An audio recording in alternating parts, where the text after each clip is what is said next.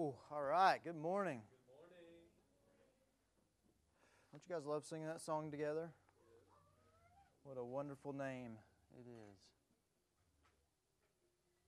I love even hearing our children in the back singing and lifting up the name of Jesus and saying, there's no name like Jesus.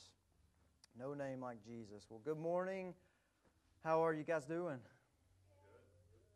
Good. I'm okay. Hope you're doing well. It's a joy to be in the house of the Lord with you this morning, isn't it? Love being with you guys. Love being with my church family. There's nothing like it, really. I hope you feel the same this morning. If you will, turn with me to John 6.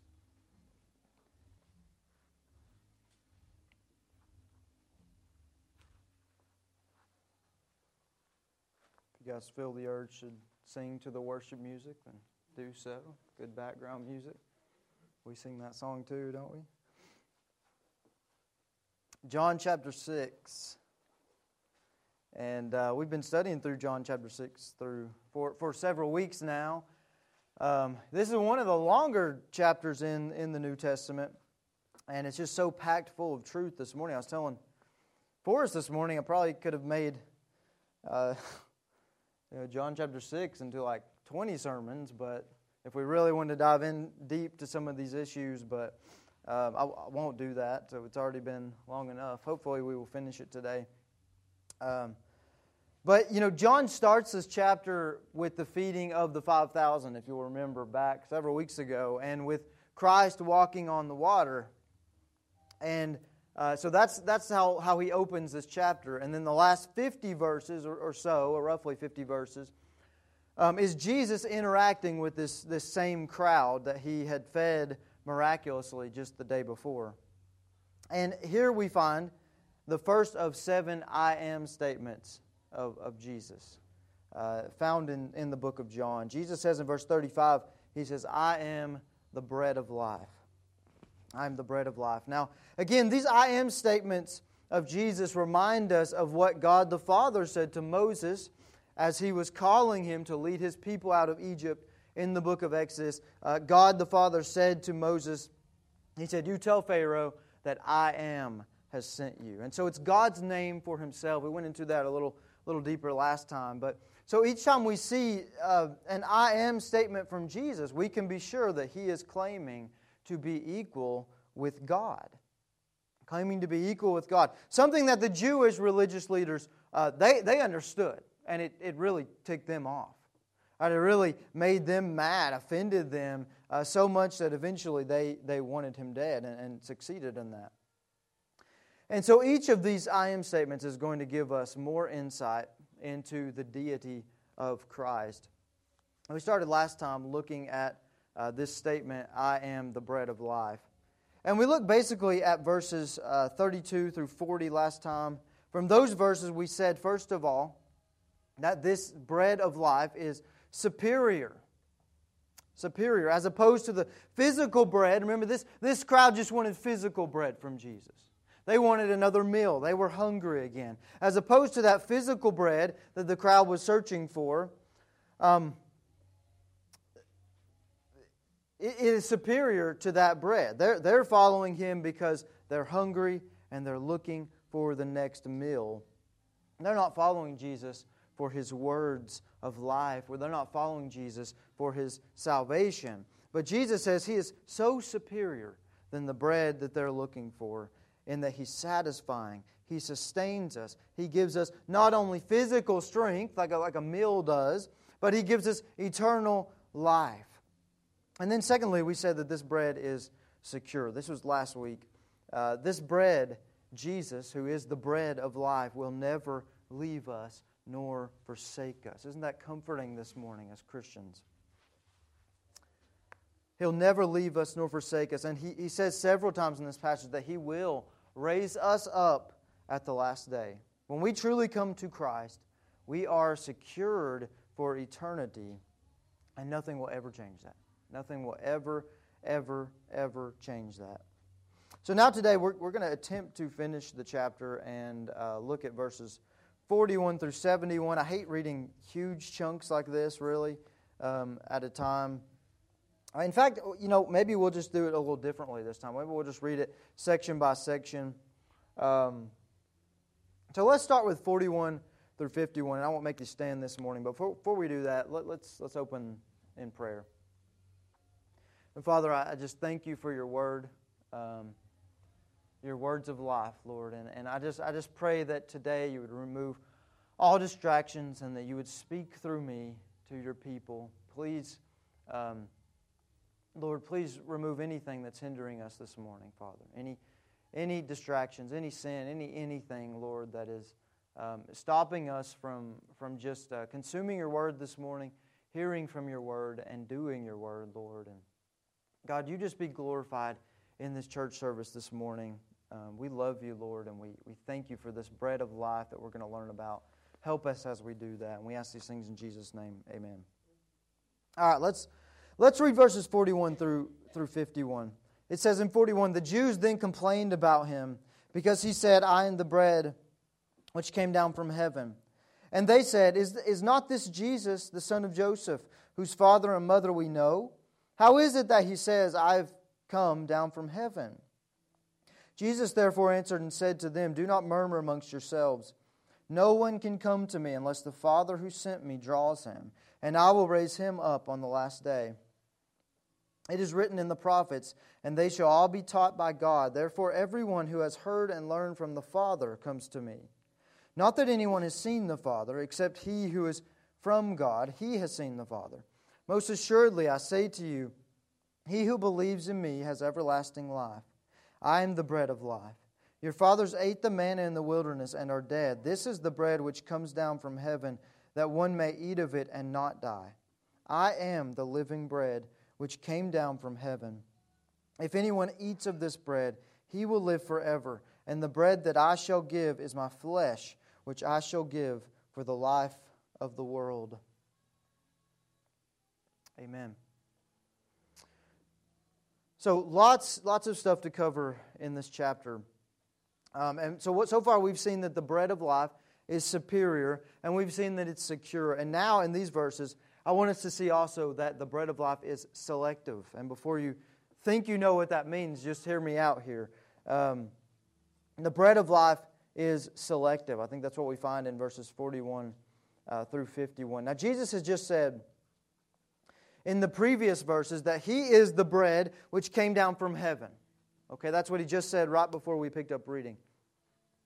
Now that's a big statement by Jesus, right? He is saying, I am from heaven. I mean, you think of someone coming in this room today and say, I'm actually from heaven, guys. That would be weird for us, right? That would be a problem for us. That would be a problem. You can't just come down and say, I am from heaven. So we can kind of see where the Pharisees or where the Jews are coming from when Jesus says He is sent from heaven. This is something that we officially just celebrated at Christmas, the incarnation of Christ. Jesus, who is God, left heaven, left all His glory and honor and worship, and He came to be born as a baby in a manger. Holy God taking on flesh. 100% God, 100% man. But for the Jews listening, and these are probably here the Jewish religious leaders in the crowd, because usually they're referred to as the Jews in the book of John especially. But for these leaders, this was a shocking statement for a man to claim to be from heaven. And so verses 41 and 42 say that they complained about what He's saying. They're saying, we know this guy. Isn't that Mary and Joseph's boy? We know this guy. We saw him grow up. How can he say he's from heaven? Now, obviously, they had either missed or just not believed in the virgin birth, right? I don't know how widely spread that was at this point, but obviously they either missed it or they just refused to believe in His virgin birth. And Jesus answers them with a sharp rebuke. He says in verse 43, Do not murmur amongst yourselves. No one can come to me unless the Father who sent me draws him, and I will raise him that comes, that is, up on the last day. And this is where I think we get into the selectivity of this bread of life.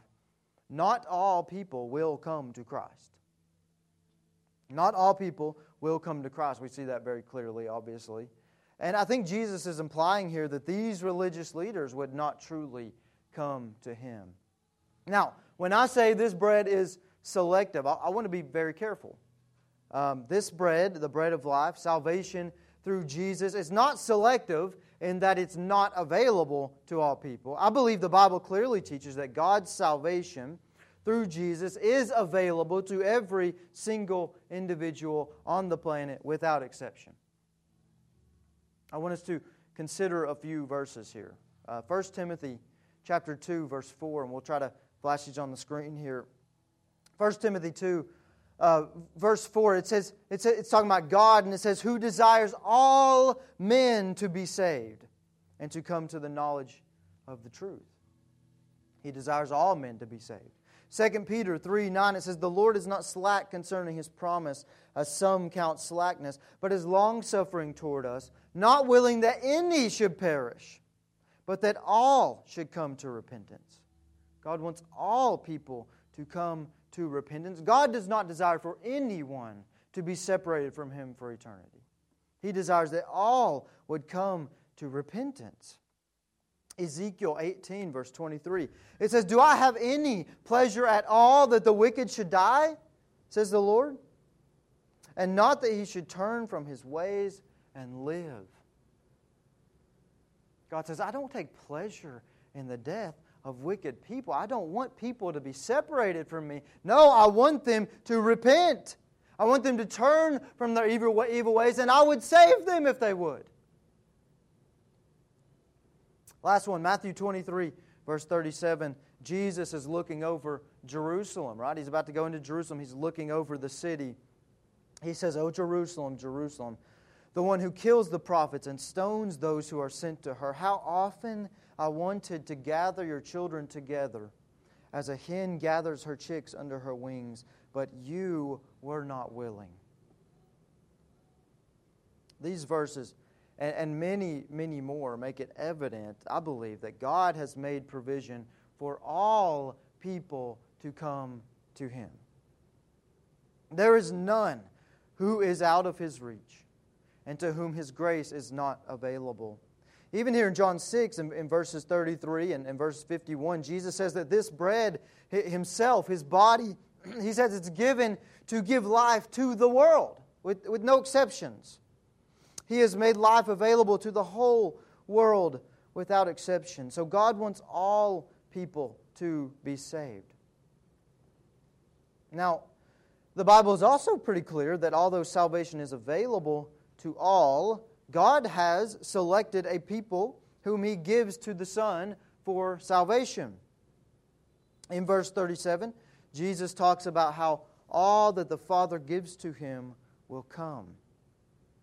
And that more specifically, I think, is talking about those Jews He's talking to.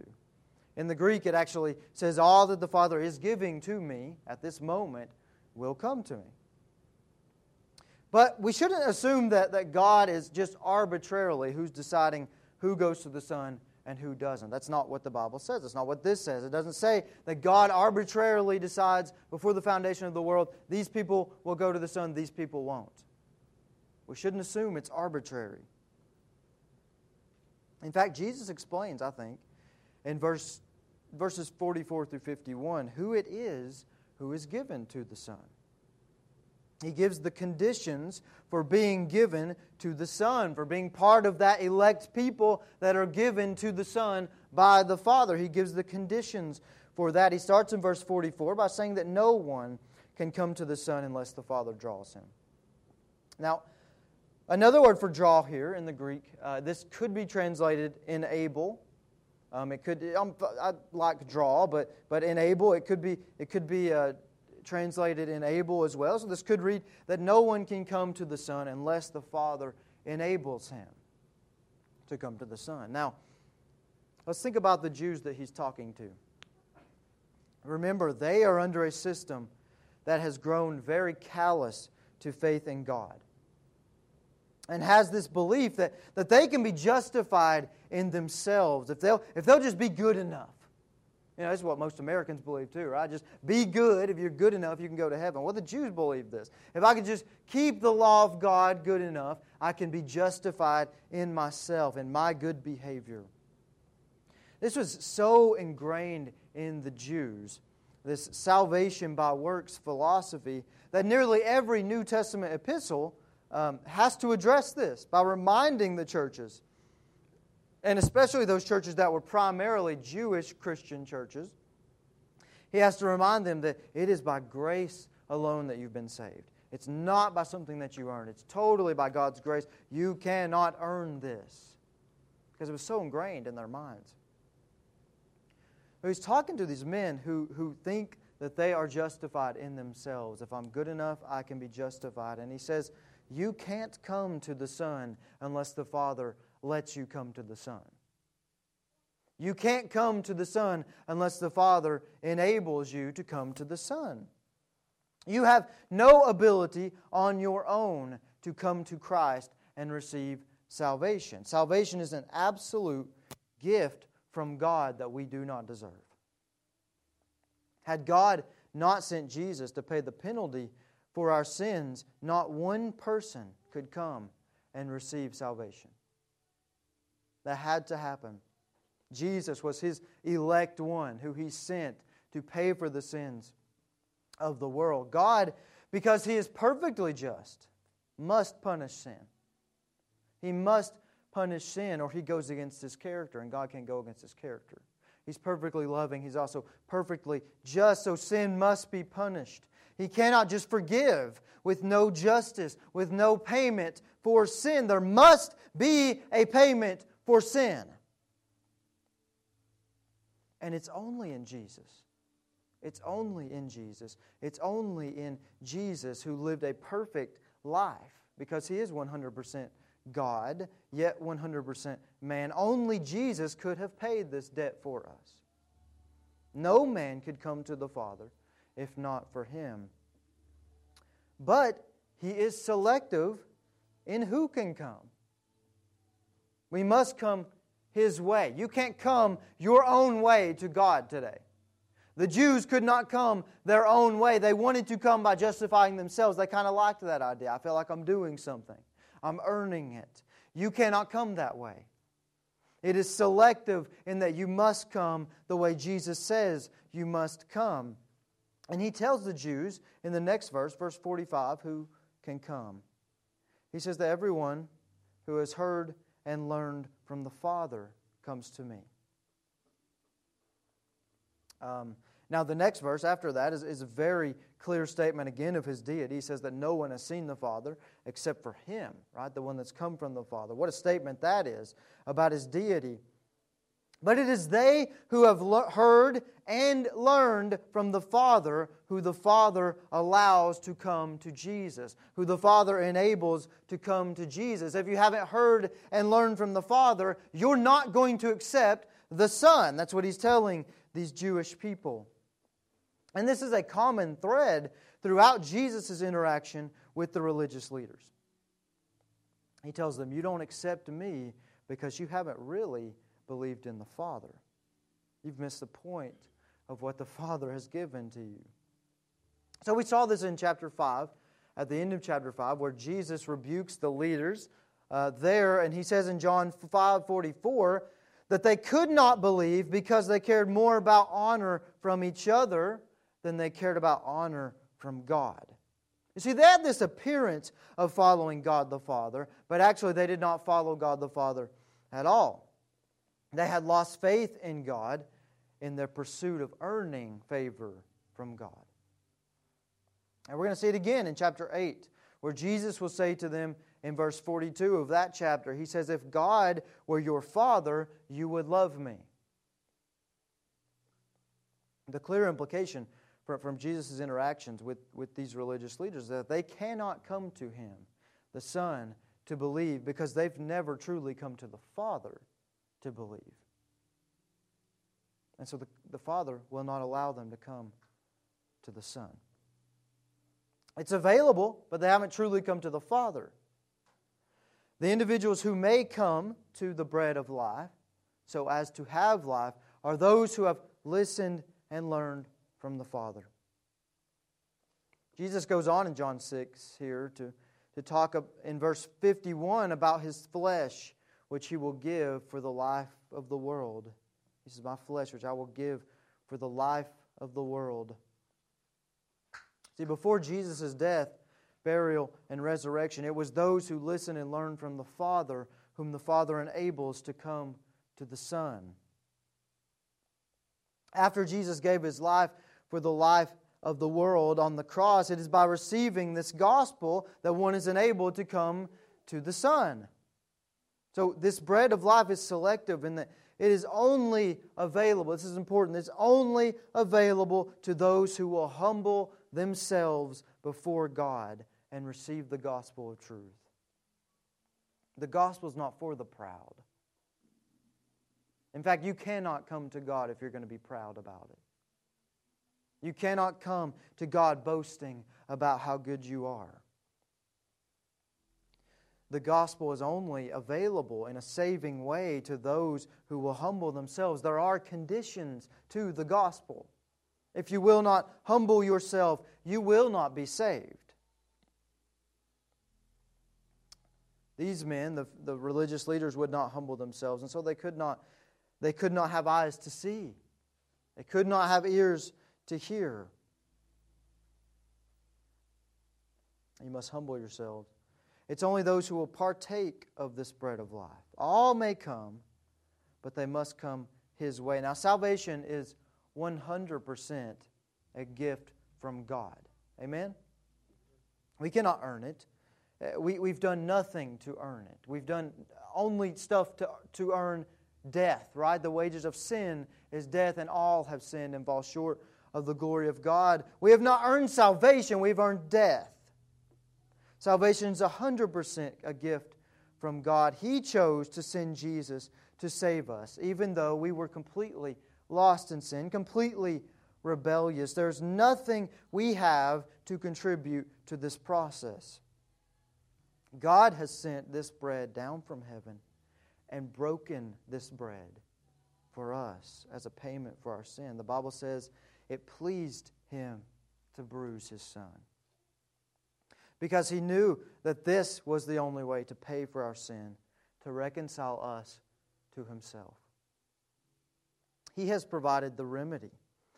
And He draws us by the preaching of the gospel, by providing His living word to teach us, which you have in front of you, hopefully, and by convicting us by His Holy Spirit. We're drawn by His Holy Spirit to Him. But it is only they who will humble themselves who may come, so that God will save. Completely God's grace that we must receive as a free gift. But as we'll see in the next point, not all will come and receive this gift, because the bread of life is also separating. It's separating. It's divisive. That might be another way to say it. And let's read verses 52 through 66 here. The Jews therefore quarreled among themselves, saying, "How can this man give us his flesh to eat?" Then Jesus said to them, "Most assuredly I say to you, unless you eat the flesh of the Son of Man and drink His blood, you have no life in you. Whoever eats my flesh and drinks my blood has eternal life, and I will raise him up at the last day. For my flesh is food indeed, and my body is drink indeed. He who eats my flesh and drinks my blood abides in me, and I in him. As the living Father has sent me, and I live because of the Father, so he who feeds on me will live because of me. This is the bread which came down from heaven, not as your fathers who ate the manna and are dead. He who eats this bread will live forever." These things he said in the synagogue as he taught in Capernaum. Therefore many of his disciples, when they had heard this, said, "This is a hard saying. Who can understand it?" When Jesus knew in himself that his disciples complained about this, he said to them, "Does this offend you? What then if you should see the Son of Man ascend to where he was before? It is the Spirit who gives life, the flesh profits nothing. The words that I speak to you are spirit and they are life. But there are some of you who do not believe, for Jesus knew from the beginning who they were who did not believe and who would betray Him. And He said, Therefore I've said to you that no one can come to me unless it has been granted to him by my Father. From that time, many of His disciples went back and walked with Him no more.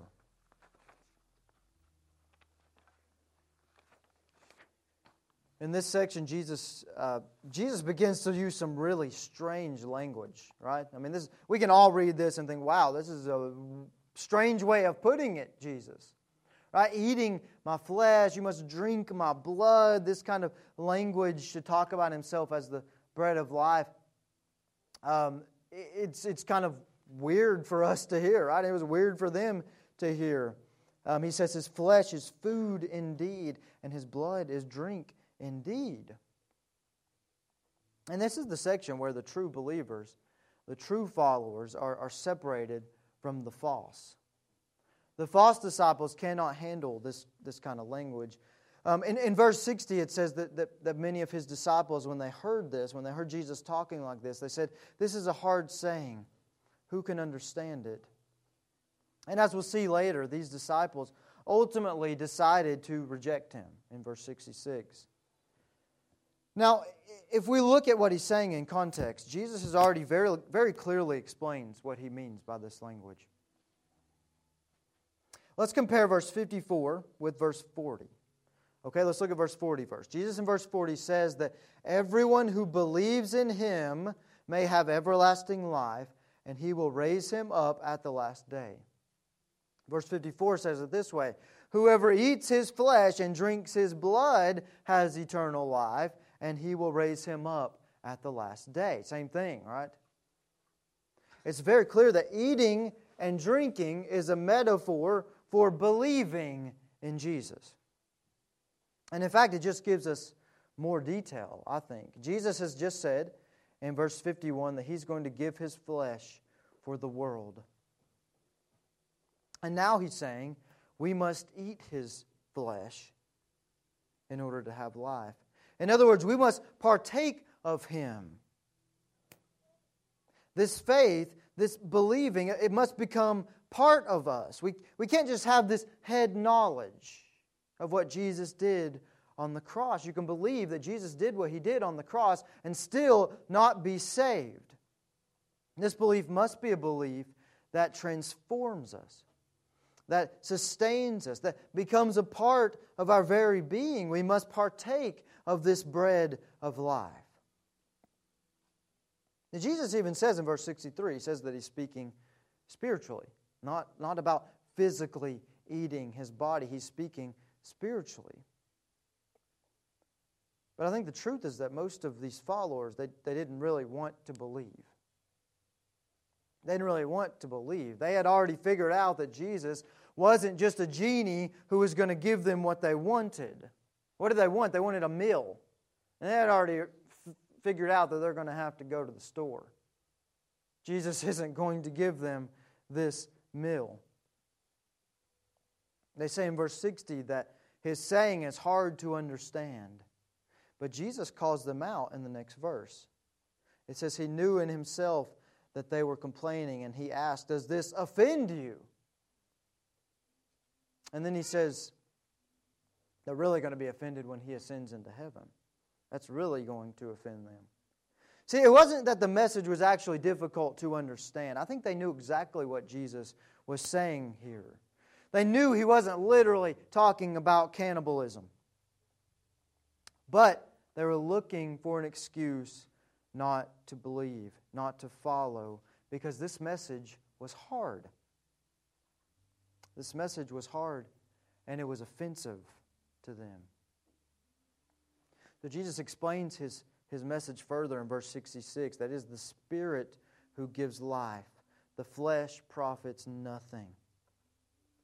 This is what the crowd was offended by. The flesh profits nothing. See, they liked living in their world where they felt they could do something to earn God's favor and then just come to Him for physical blessings. God was there for their physical blessings. That's an easier message than the one that says, guess what? There's nothing good in you. The flesh profits nothing. You are sinful. All of your righteousness is like filthy rags. You contribute nothing to this salvation. They didn't like the message that Christ was not here to bring Israel back to a place of physical blessing on earth, but rather to a place of spiritual healing and spiritual life. They wanted a king who would reign over them, not a Savior who was going to be killed. They didn't like the fact that Jesus wasn't going to give them what they wanted. They wanted a meal, physical, earthly blessing. But He had so much greater desires for them that they missed. So they weren't interested in it. And I wonder how many times this is us, even as Christians. Certainly as non-Christians, but as Christians even. How many times do we just want God to give us some physical blessings? Okay, and we've talked a lot about this lately, but how many times do we just want God to fix things physically? Please provide that job, God. Provide the spouse that I've been looking for. Change the spouse that I have. Give me some money, Lord. Physical healing. Can I just see my life turn around in something that I can feel? We think that we know what we need. But God wants to give us so much more than what we think. And we make the same mistake that they did here. We reject the words of God because it's too hard to hear that God's number one goal for me is not my physical blessing. God's number one goal for me is not my physical comfort. His number one goal for me is not that I get the dream job or the dream girl or the dream house or whatever it is that you're looking for. That's not God's number one goal for us, and that's hard to hear because we want those things. Who doesn't want to be physically blessed? God says, I've got something so much better for you than physical blessings. I know you don't understand that because you're tangible, you're finite, you're a finite human being. But if you'll just trust me, I've got something so much better than the physical little gifts that you think I should give you. Remember, at other times, Jesus said things like this: count the cost before you come to me. He said that following Him was uncomfortable because He didn't really have a place to lay His head. That's what He told His followers. He said that if they have persecuted me, they will persecute you. That's what He told His disciples. Jesus said this in Matthew 10, verses 34 through 39, and this is really tough. He says this: do not think that I have come to bring peace on earth. Jesus did not come to bring peace on earth. He came to bring peace between God and man. There's a big difference. Big difference. He says, do not think that I came to bring peace on earth. I did not come to bring peace, but a sword. For I have come to set a man against his father, a daughter against her mother, and a daughter-in-law against her mother-in-law, and a man's enemies will be those of his own household. Boy, that's hard to take. He goes on, he who loves father or mother more than me is not worthy of me. And he who loves son or daughter more than me is not worthy of me. And he who does not take his cross and follow after me, is not worthy of me. He who finds his life will lose it. And he who loses his life for my sake will find it. He who loses this idea of just, I need physical blessing all the time, that is where you're really going to find life. Those are hard words to take from Jesus, are they not? I came to bring a sword. I came to divide families because some of you are going to accept me and some of you are going to reject me. And that's going to cause division. Now, Jesus is not talking about physically warring with each other, fighting with family members. But He's saying, if you come to me, some of your own family may hate you for it. We'll see in chapter 7 that Jesus' own brothers rejected Him, at least during His earthly ministry. They later came to Him. His own brothers rejected Him. His own hometown rejected Him. The Jewish people rejected Him. See, the bread of life is so satisfying and sustaining and eternal, but it's hard to eat. It's hard to take some of the things that Jesus says. It divides those who will not humble themselves and receive this gift because they want to do what they want to do, and those who will humble themselves, truly forsaking everything else in order to follow Him. It's simple to come to Christ. It's a free gift that He has fully paid for, but it's not easy to receive it. And, I'm afraid that our country may be on the verge of really seeing this divide quite clearly. Right now, it's kind of all just meshed together, right? You can be a Christian and be pretty much whatever you want. I think there's coming a time in our country, and we may be getting there quickly, where the divide's going to be clear. Those who have humbled themselves and truly are following after Christ, and those who aren't, and we're just playing a game. Just wanted Jesus for His gifts. Because to the world, those of us who truly love Christ and who follow His Word, guess what you are? You're a bigot. And you spew hatred. And you're exclusive. And you are the problem that needs to be eliminated. That's what the world thinks of us. Just as they thought Jesus was the problem, even though He held out to them the only life there was, the only life there is. But they thought, no, He is the problem. We got to get rid of Him. We may be on the verge in this country of truly seeing how divisive this bread of life really is. And I want to ask you, are you going to be ready to stand? Because it may get difficult to stand. Are we going to be a church who's ready to stand? Are we going to be ready to follow Him even though persecution is hard? And we've never really dealt with it in this country. It's a little unprecedented in this country. It's not unprecedented, but it's unprecedented for us maybe. Are we going to be ready to truly take up our crosses, knowing that it could cost us big time? As a church, as individuals? Or are we going to decide that following Jesus, it's just too hard?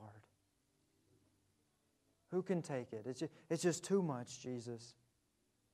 If I can't have my physical blessings, I'm not interested. Now, I pray that's not us. Will we be so convicted that this message of the gospel is the only hope the world has, that we will proclaim it at any cost? Verse 66, it says that from this time, many of Jesus' disciples went back and walked with Him no more. And sometime later, many of these same so-called followers that Jesus fed that day before, many of these same people, I'm sure, were in that crowd in Jerusalem shouting, "Crucify Him!" They were shouting blasphemy while the only hope that they had, the bread from heaven, God Himself, was beaten and scorned and hung on a cross.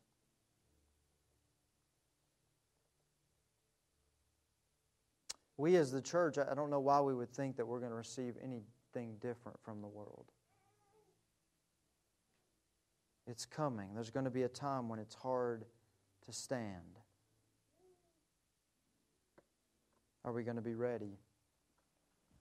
The bread of life is separating. It's divisive. If you're going to follow Jesus, Jesus said if they hated Him, they're going to hate us. Because they're the world. They don't know any better. They don't have Jesus. They've rejected the only life there is. They don't have the words of life. They don't understand. They know not what they do, as Jesus put it on the cross. They don't know. But it's going to get hard. If they hated Him, they will hate us. And finally, I want us to see that this bread of life is sanctifying. Let's read verses 67 through 71. Then Jesus said to the 12, "Do you also want to go away?" But Simon Peter answered Him, "Lord, to whom shall we go?" I love that answer. "Lord, to whom shall we go? You have the words of eternal life. Also, we have come to believe and know that you are the Christ, the Son of the living God." Jesus answered them, "Did I not choose you, the 12, and one of you is a devil?" He spoke of Judas Iscariot, the son of Simon, for it was he who would betray Him, being one of the 12. It appears that after verse 66, all that's left with Jesus are the 12 disciples. That's what it looks like here, at least. Out of 5,000 men plus women and children at the beginning of this chapter, there's 12 left. Well, Jesus didn't have a very seeker-sensitive ministry, did He? He doesn't seem to care too much. You come His way or you do not come. Of course He cares. He wants you to be saved. But if you don't come, it's on you. It's a free gift. He's done everything. My goodness. He's done everything to enable you to come. It's down to 12 now. And really 11 if we're being honest, right? As Jesus alludes to in these verses, it was Judas was also there who would obviously later betray Him. And so Jesus looks at these disciples and He says, "Are you going to leave too? Everybody else is gone." And the Greek here, it's written in such a way that expects a negative answer. Like, you're going to leave too, aren't you? You're going to leave too now, aren't you? And for all the grief that Peter gets for his unbelief at times and his rash statements and his denial of Jesus, he gets it so right on this one, I think. Peter says, "Where else are we going to go, Lord? You alone have the words of eternal life." See, Peter gets it. It's not about this earth. It's about the next life. It's not about this life. It's about the next life. You alone are the only one that can give us a real answer to any real problem that we have. And then he gives this great profession. "We have come to believe and know that you are the Christ, the Son of the living God." Peter and the other 10, not counting Judas there, they heard the words Jesus spoke and they received them as truth. They humbled themselves. They received them as truth. And God's Word did its work in their hearts. The Word of God received with a humble heart is transformative. The Word of God received with a humble heart is transformative. It renews us, restores us, encourages us, challenges us, convicts us, teaches us truth. That's the key. It teaches us truth, and it's the only sure thing that we can hold on to in a world that is constantly changing its standards. There's a new standard every day on the news. You cannot trust that. If you're living by the ways of the world, you're on sinking sand, people. Constantly changing its standards. But God's Word never changes and always brings life. It always brings life.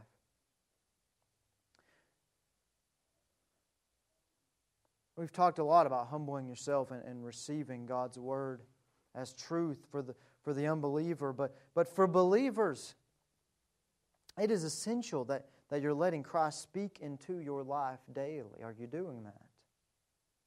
I know I talk about this every week, but are you doing it? Of course, I say this every week because every week there are people in the crowd who still haven't heeded those words.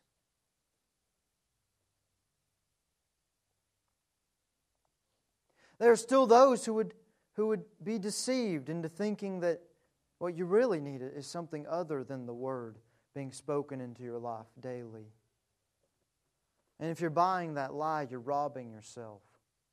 You're robbing yourself of the words of life. As a Christian, the most important thing in your life is being conformed to the image of Christ, period. That's the most vital thing. It may not be the most important thing to you, but it's the most vital thing for you. To be conformed to the image of Christ. If you're truly following Christ, that should be your desire this morning.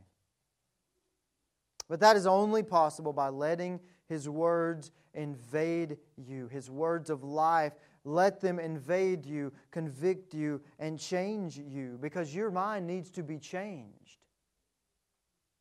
Your mind tends to wander and tends to want to be conformed by the world and the world's ways because Satan is deceitful and he's very good at deceiving. Our mind wants to go that way, but the Word is drawing us to another way, a way of life. We must allow the words to invade us, convict us, change us. Now, as we said earlier, some of those words are really tough to hear, right? If you're a really angry person, you really don't want to hear things about you don't need to be so angry because you have the Spirit of God living in you. And you're not submitting to the Spirit if you're angry. That's offensive, right?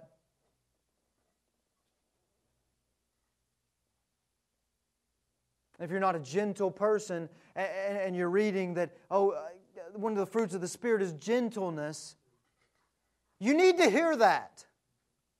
But it's hard to hear. You need to allow the words of life to change you. And realize that you're wrong. And what feels right is so often so wrong. And it is so anti-Christ. We desperately need the words of life. And where else are we going to get them but Jesus and His written Word? Of course, for them, they walked with Jesus. They had His spoken Word at that time. For us, we have the written Word.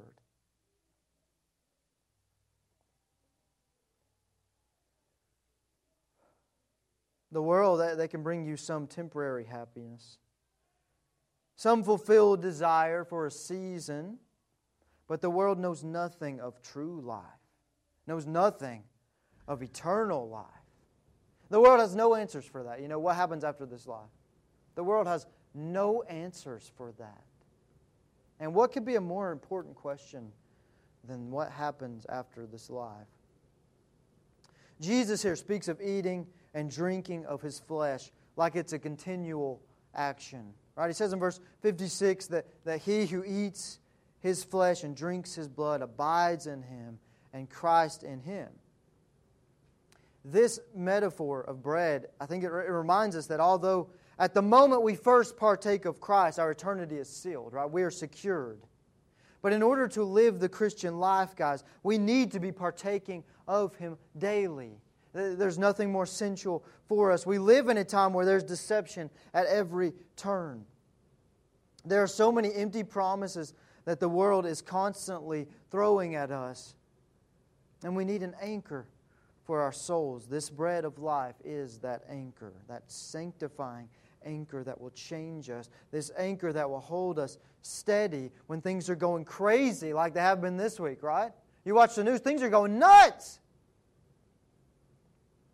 Yet we're not shaken as believers. Because that's exactly what the Bible says is going to happen. The world is going to go more nuts and more nuts.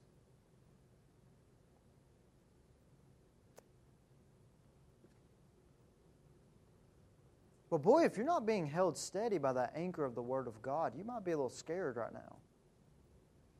You might be a little frightened about what's to come. Because it's scary out there. Without God's Word reminding us of who He is and His power. Now, I'm reminded of Paul's charge to Timothy. As Paul was nearing the end of his life, he wrote 2 Timothy to Timothy, his son in the faith, he calls him. But he says this in chapter 4 of 2 Timothy, verses 2 through 4. And this is a mainstay for us here. We read these verses a lot. But he says to Timothy, preach the word, be ready in season and out of season, convince, rebuke, exhort with all longsuffering and teaching. For the time will come when they will not endure sound doctrine, but according to their own desires, because they have itching ears, they will heap up for themselves teachers, and they will turn their ears away from the truth and be turned aside to fables. Boy, our world today certainly seems to fit this description pretty well. Paul says the remedy is to preach the Word. Preach the Word. And I say to you this morning, the remedy for you is to be transformed by the Word. Read the Word, study the Word, allow the Word to transform you. Humble yourself under the Word. We're in this time of great deception, and now more than ever, it's so important that the church is clinging to the words of life from the bread of life. See, we don't have to make sure that we know all the latest conspiracies and the real facts behind what we're being shown all the time in the media or whatever. We don't have to be concerned with trying to get to the bottom of it all. Our job is to be consumed with the bread of life. And let His Word transform us and prepare us for what's coming. We need our eyes squarely on Jesus. We don't have to be concerned with all that other stuff. And we've seen now that Jesus, as the bread of life, He's superior, secure, selective, separating, and sanctifying. He does for us what only God could do, right? Because He is God Himself. And as we close this morning, I want to invite you once again to partake of this bread of life. If you don't know Him, I'm going to ask you to bow your heads and close your eyes. And if you don't know Him this morning, if you have not truly partaken of this bread of life, boy, today's a good day. If the Spirit is convicting you this morning, please don't ignore that. If He's saying you need to come this morning, this is truth, and you need to come, then come. But you don't do it your way, you do it His way, and that's by humility. I am nothing, and I need your forgiveness, Lord. It's by repentance of your sin and faith in the one who's paid for that sin. Repentance and faith. So if that's you this morning and you need to come, He has provided salvation completely as a free gift to all that will come.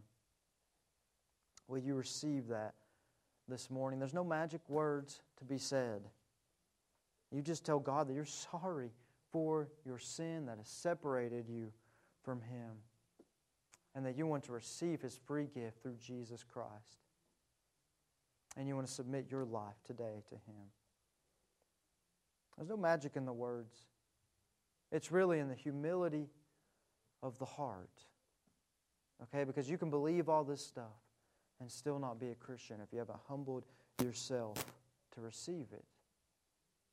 If you have not partaken of the bread of life.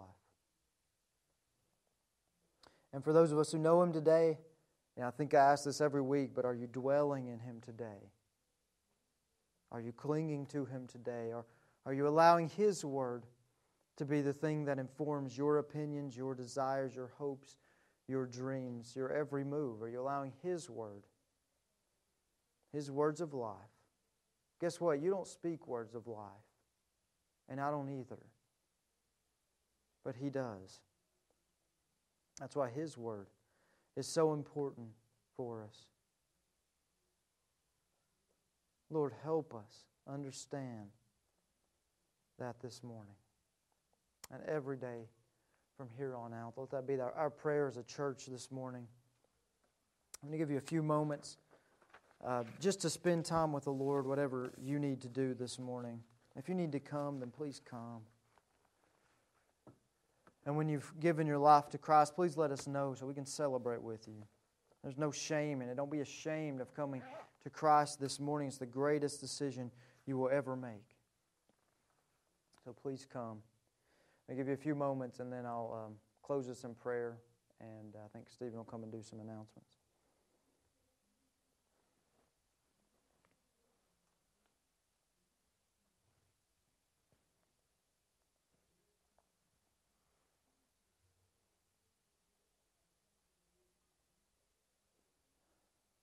Father, we thank you so much that you hold out salvation to us freely as a free gift that you have completely earned for us, Lord. You've completely done it for us.